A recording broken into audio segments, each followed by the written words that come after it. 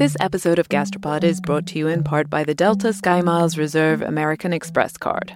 One of the great pleasures in life is traveling, especially when there's great food waiting at your destination. When months of planning, preparation, and exploration all culminate into one perfect bite, there's nothing better. For those who want to taste the world, go with the Delta SkyMiles Reserve American Express card, made for people who are in search of their next food adventure. If you travel, you know. Visit go.amex/reserve to learn more.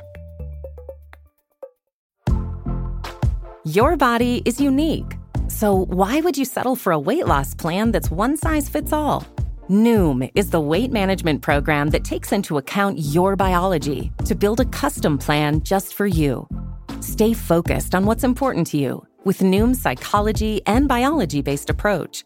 Sign up for your trial today at Noom.com and check out Noom's first ever cookbook, The Noom Kitchen, for 100 healthy and delicious recipes to promote better living. Available to buy now wherever books are sold.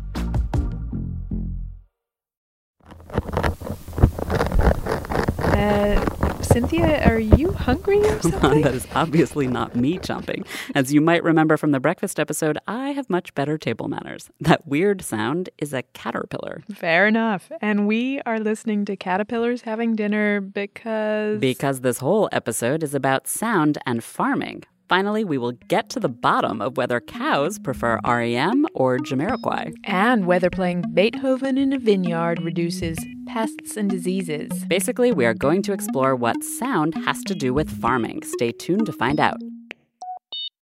Welcome to Gastropod, the podcast where we look at food and farming through the lens of science and history. I'm Nicola Twilley. And I'm Cynthia Graber, and we're kicking off this episode with what might be a strange question. Can plants hear? I mean, they don't have ears. Right, and I think that's why people never thought to look.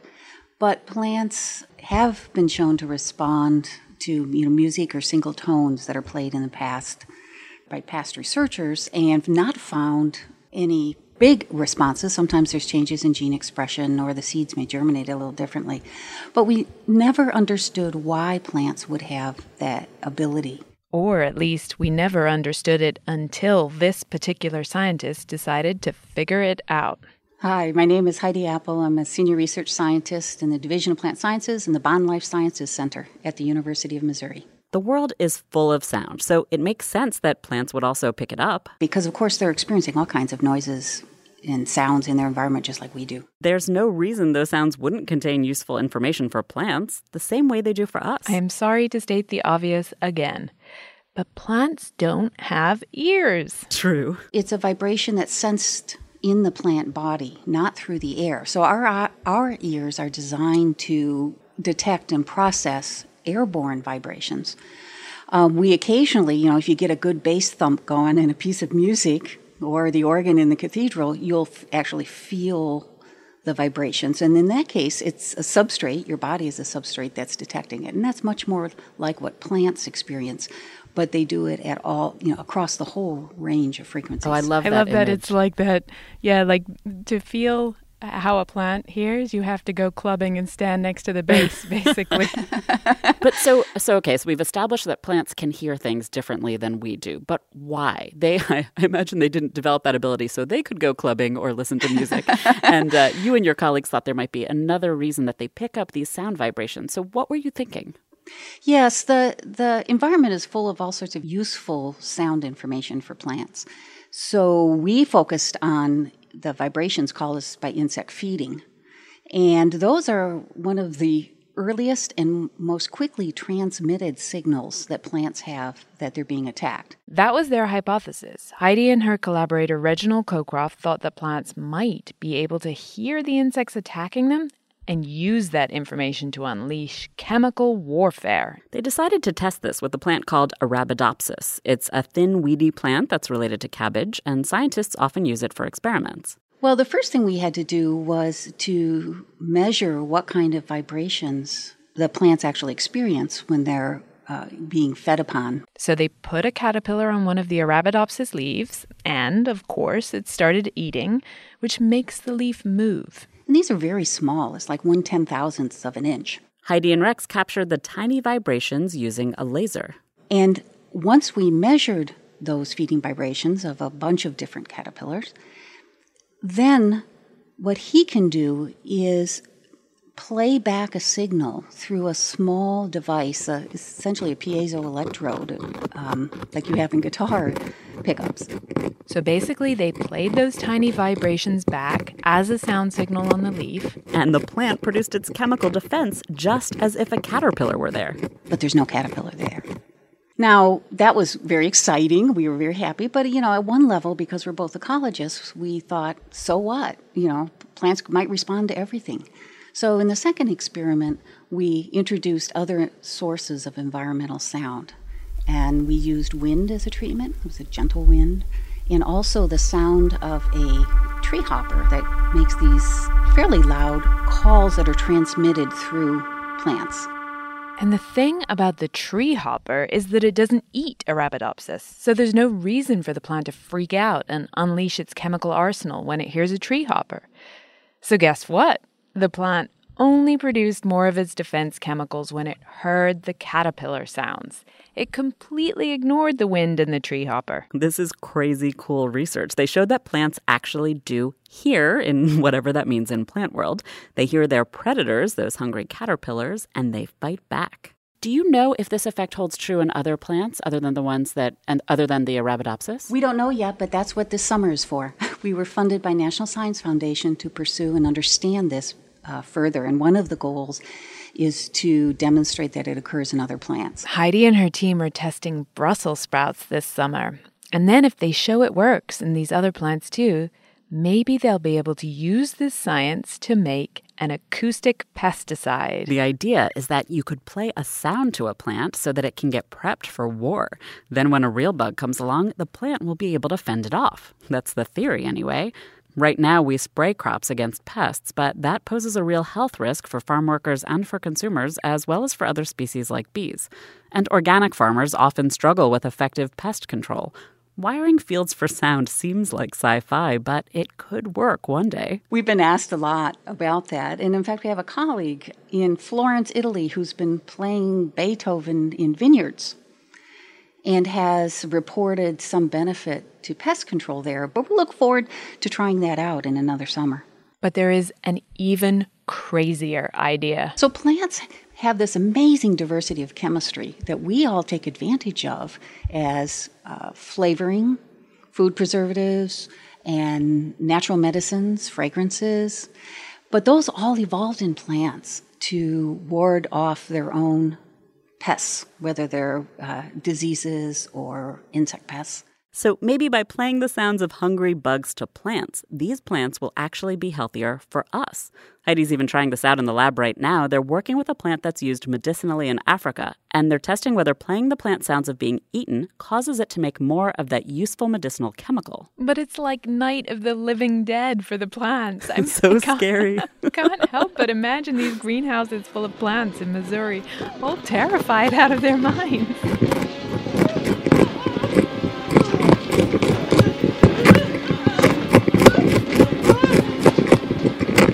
Oh, those poor plants. But the insects? Man, even after we have harvested our wheat and rice and Brussels sprouts, the insects still try to eat them. And our pest control options there are even worse. You can't just dump pesticide in a grain silo. So in tropical countries, you can have, say, 30 to 50% of the food go to waste because it becomes infested before people can eat it. In the U.S., I would say it's maybe 15%. That is a lot. And that problem was what inspired Richard Mencken. He's an entomologist with the USDA based down in Florida. And just like Heidi is working on a kind of acoustic pesticide, he's working on acoustic pest control. This idea has a long history because bugs make noise. We've always known that.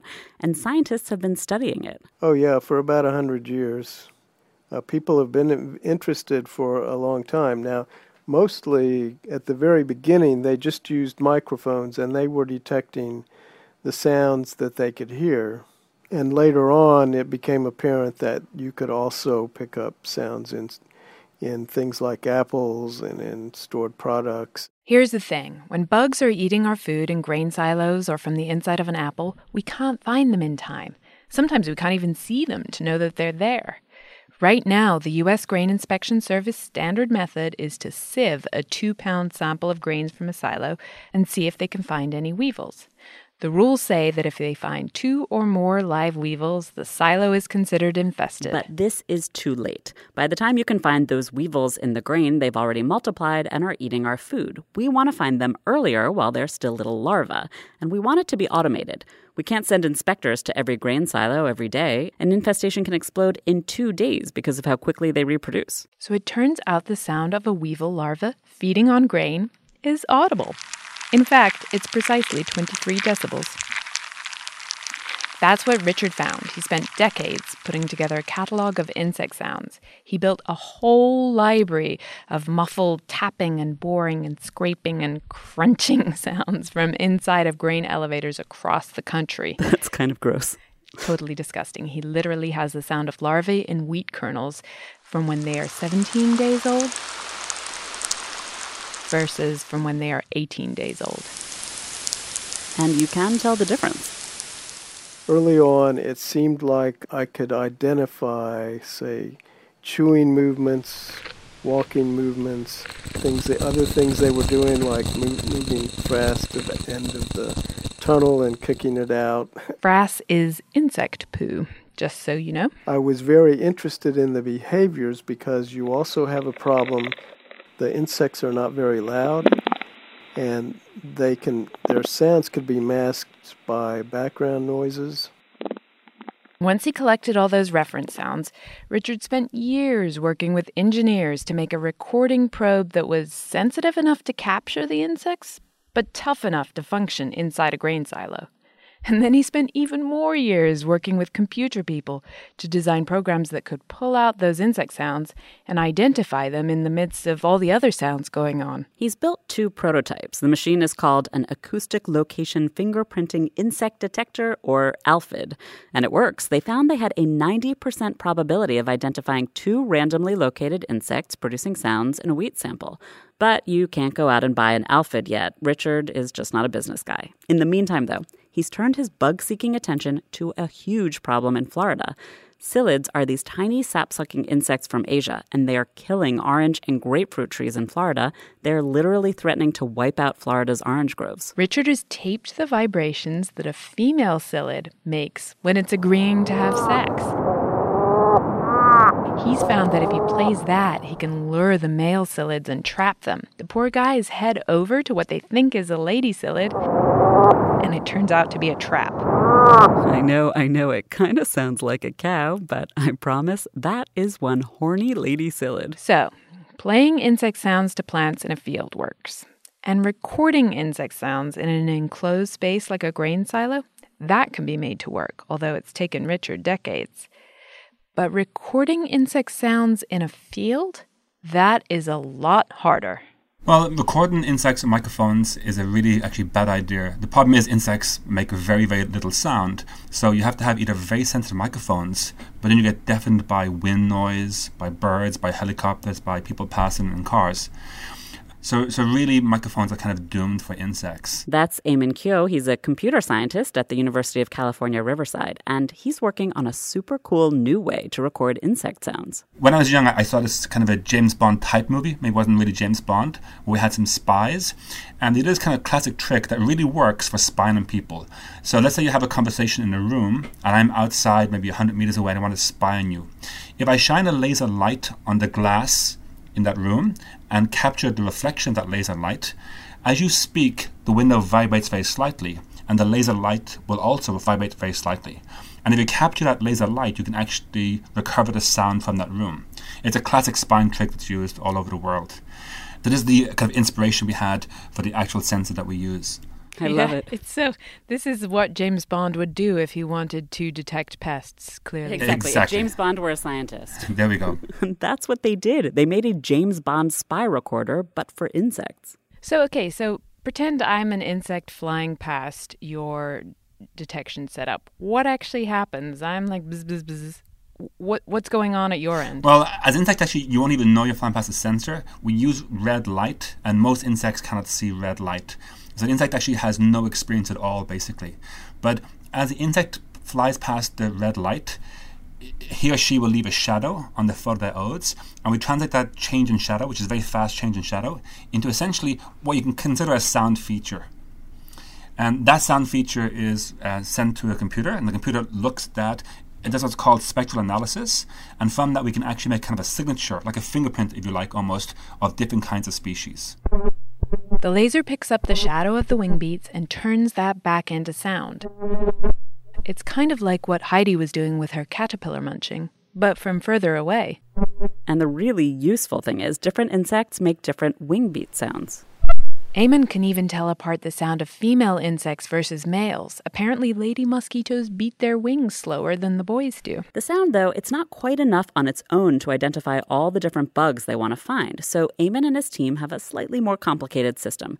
Their computer program includes information about where in the world they're looking and what time of day it is. So obviously, at nighttime, bees don't fly, but mosquitoes do. In daytime, bees fly, mosquitoes don't. Those extra details help the system make even better guesses as to what just flew past it. And this crazy James Bond setup is actually super effective. In the 10th of a second that it takes for an insect to fly through this knife-edge laser light beam, Eamon's system can identify individual insects with close to 100% accuracy. He can tell if there's any insect flying by from dozens of feet away and tell you what sort of insect it is at a distance of about 10 feet or so. And it's not like a microphone because it isn't capturing every other sound, just this pinpoint measuring of the wing beats. So yes, there are many applications in agriculture. The basic problem in agriculture is there are interventions to control insects. There are things like biological controls, there are things like pesticide spraying and so forth. But to use those very effectively, you have to know which insects you have, maybe the life stage, the sex, the species, and so forth, quite accurately. Otherwise, you have to do a very expensive blanket spraying. And so our idea is that we have a bunch of these sensors in the field, and then once a morning, they might text or email the farmer and tell the farmer, spray a small amount of pesticide in that corner or this corner, and you're good. Without good quality sensors of some kind, then basically the farmer doesn't notice the problem until it's too late. You have an infestation, and then you have to use helicopters or blanket spraying, which is much more expensive and also damages the environment and so on and so forth. And just like Richard's sensor, the information could come in real time. I have to admit, I am kind of amazed by this insect laser spy detection system. They'll soon be doing field trials in both California and in Africa, and then they're hoping to commercialize it, so stay tuned. This episode of Gastropod is brought to you in part by the Delta SkyMiles Reserve American Express card. You know that feeling when you try a new food for the first time and your mouth experiences these brand new flavors and sensations? It's like, wow, I didn't even know a food could do that. This happened to me when I went on this amazing trip to the northern tip of Queensland in Australia. We were so far north that we were off the country's electrical grid, and we were staying on a banana farm where they grew dozens and dozens of different kinds of bananas. In the morning, I woke up to a basket full of some of the most bananas you can imagine. Red ones that were super soft and sweet like raspberries, and small finger-sized ones that were sort of floral, and even blue ones that tasted exactly like vanilla ice cream. Life's too short to pass up extraordinary experiences. And if you're ready to take your next big food adventure, go there with Delta SkyMiles Reserve American Express card. If you travel, you know. Visit go.amex/reserve to learn more. Most weight loss programs focus on restriction and inflexible routine, which is why most diets fail. But Noom isn't a diet. It's a weight management program that uses psychology and biology to help you develop healthy, sustainable habits. Noom believes that weight loss starts with the brain, and their daily lessons are tailored to help users understand the science behind food cravings and eating choices. Whether you want to lose weight, increase physical activity, meet a health goal, or simply change the way you think about food, Noom can help you build healthy habits while still enjoying your favorite foods. Stay focused on what's important to you with Noom's psychology and biology-based approach. Sign up for your trial today at Noom.com and check out Noom's first ever cookbook, The Noom Kitchen, for 100 healthy and delicious recipes to promote better living. Available to buy now wherever books are sold. So that's what's going on with plants and sounds and farming. But there's more. You know, animals can hear sound too. Anecdotally, many dairy farmers had long believed in the power of good music to increase a cow's yield. But scientists have actually put this to the test. A 1996 study at the University of Guelph, Canada, showed that music made cows more likely to voluntarily enter an automatic milking system. And then here's my favorite, a 2001 study at the University of Leicester. They were trying to find out what kind of music cows like. And what do cows prefer to rock out to? Well, they took 2 herds of 1,000 dairy cows each, and they played one group fast music and the other group slow music for 12 hours a day for 9 weeks. It was 2001, so the fast music was Jamiroquai's Space Cowboy, and the slow music... Everybody cries. And it turns out that the cows love REM. The ones that listened to Everybody Hurts had a 3% increase in yield. That's an extra 1.5 pints per cow. Obviously, I totally love this. I do love REM too. But I have to admit, Nikki, I'm a little skeptical. Do all cows really love the same music? No, I mean, that's an important point. None of these studies ever get replicated. There was a kid in a science fair in Nova Scotia who showed that chickens laid heavier eggs while listening to country music, you know. But really, I mean, I don't think the science is there. Cows and other farm animals are just suckers for novelty. As we all are. Okay, so the jury is out on whether we can create the perfect bovine playlist. But there is good science about listening to animals, in this case to chickens. And over the years, people have just always said, you know, the professional guys can listen and tell when the animals are okay. Wayne Daly is another computer scientist, this time at the Georgia Tech Agricultural Technology Research Program. And chickens are a big deal in Georgia. There are more chickens than people in the state. That is a scary thought. Anyway, Wayne and his collaborators wanted to see if there was any truth to the idea that you really could tell from chickens' sounds how they're doing. You know, with people, they can walk in and you can, as they speak, right, you can say, you know, you don't sound right. So why not see if that same thing holds true for chickens? Wayne does have a bit of personal history with the birds. He had tended them as a kid in Jamaica. So it was a long time ago. At the point I lived with my grandparents in the country. And so one of our chores was just kind of taking care of them. But I can't truthfully say I was listening to them. I was doing any chicken whisper types of things then. You know, we just kind of made sure they got fed. And so we didn't get into trouble, you know. So. But the grow houses where chickens live in Georgia are a very different kind of environment to rural Jamaica. Still, the owners know that if their chickens are stressed, they produce fewer eggs.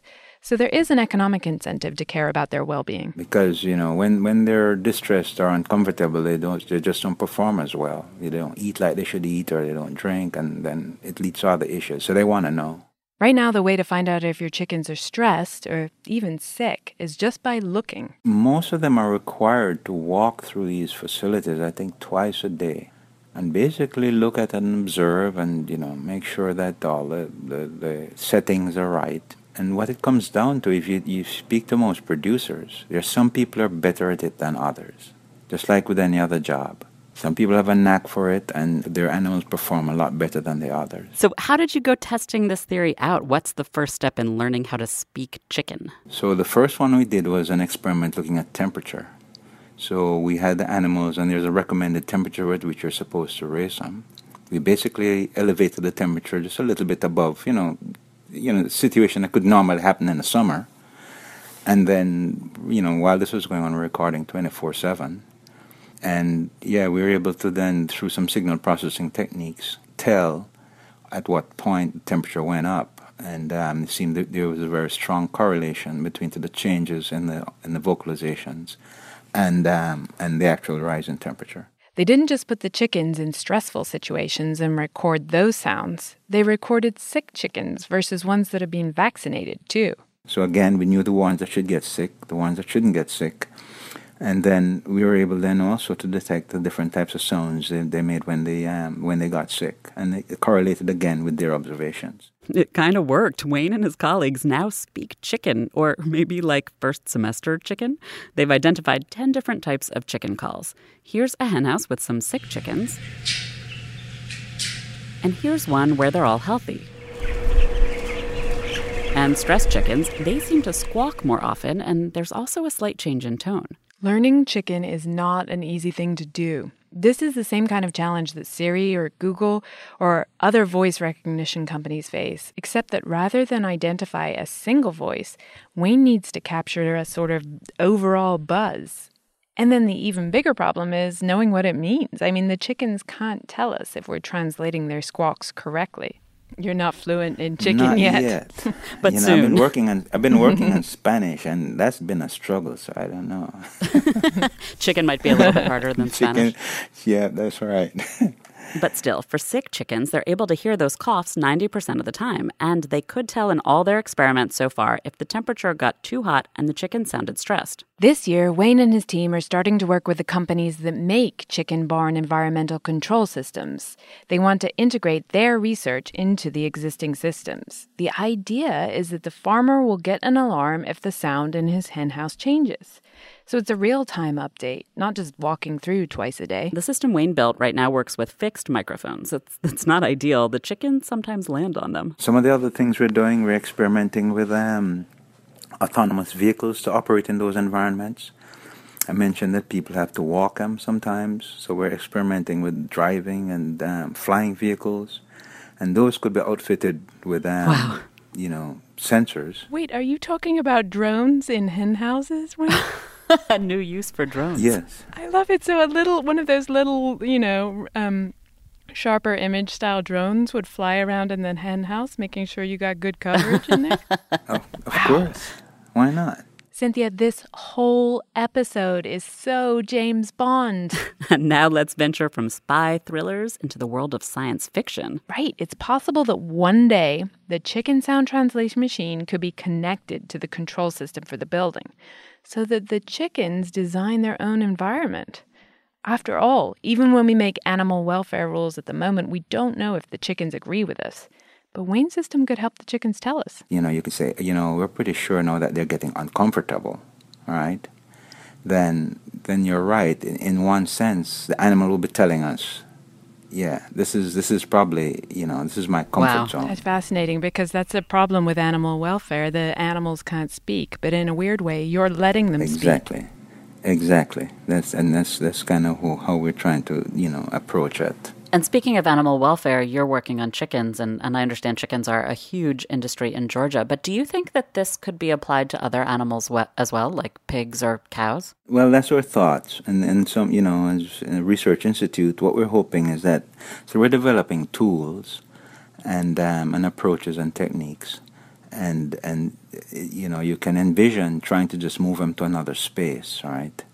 And so those are some of the conversations, we've had with some of our other colleagues in some of these other areas, whether or not we could then use these tools, do similar types of experiments, and see if we could move them into these other environments too. Then we're really going to learn Excellent. what the animals are thinking. That's right. And, I guess, we'll then have the wisdom of Solomon. Exactly.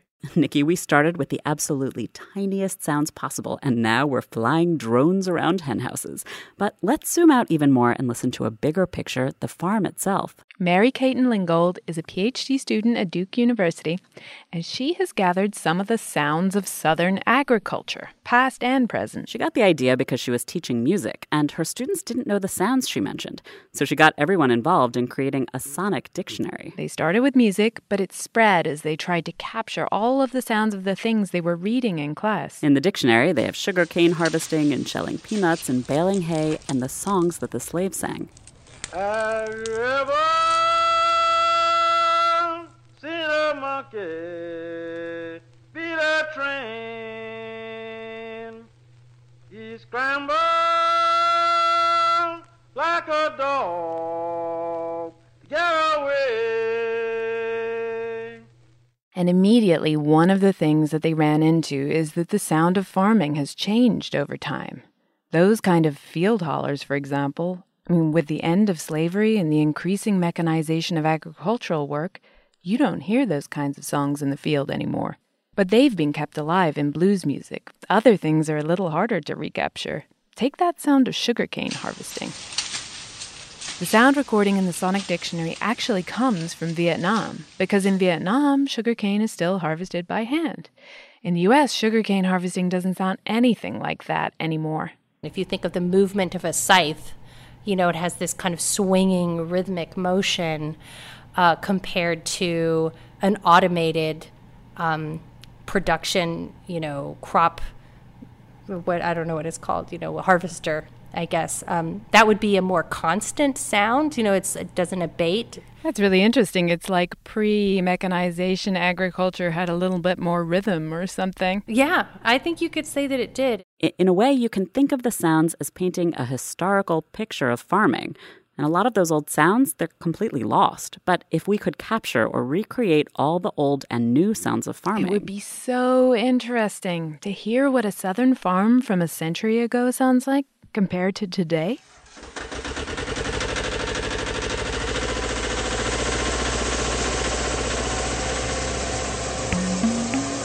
That's it for this episode, but we have more sounds coming your way soon. In 2 weeks, you will discover whether you can hear the difference between hot and cold tea, and you'll learn about how the sound of tiny bubbles in your soda changes how it tastes. And because we're awesome, we will also give you the perfect soundtrack for drinking whiskey. All that and more on the next episode when we talk with Oxford University researcher Charles Spence about sound and food. Thanks to all of our guests this week. And a special shout out to Roger Meissen for taping Heidi for us. For this episode, we've put all of the weird and wonderful sounds up on our website, so you can play horror music to your own plants if you're that kind of person. And our website is also the place to show your appreciation with a donation. We cannot tell you how excited we've been to see the donations start to come in.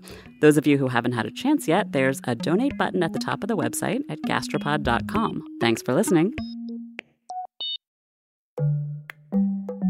This episode of Gastropod is brought to you in part by the Delta SkyMiles Reserve American Express card.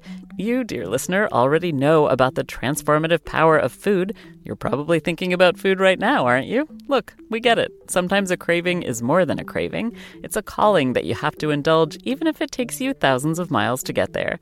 For those who want to taste the world, go with the Delta SkyMiles Reserve American Express card, made for people who are in search of their next food adventure. If you travel, you know. Visit go.amex/reserve to learn more.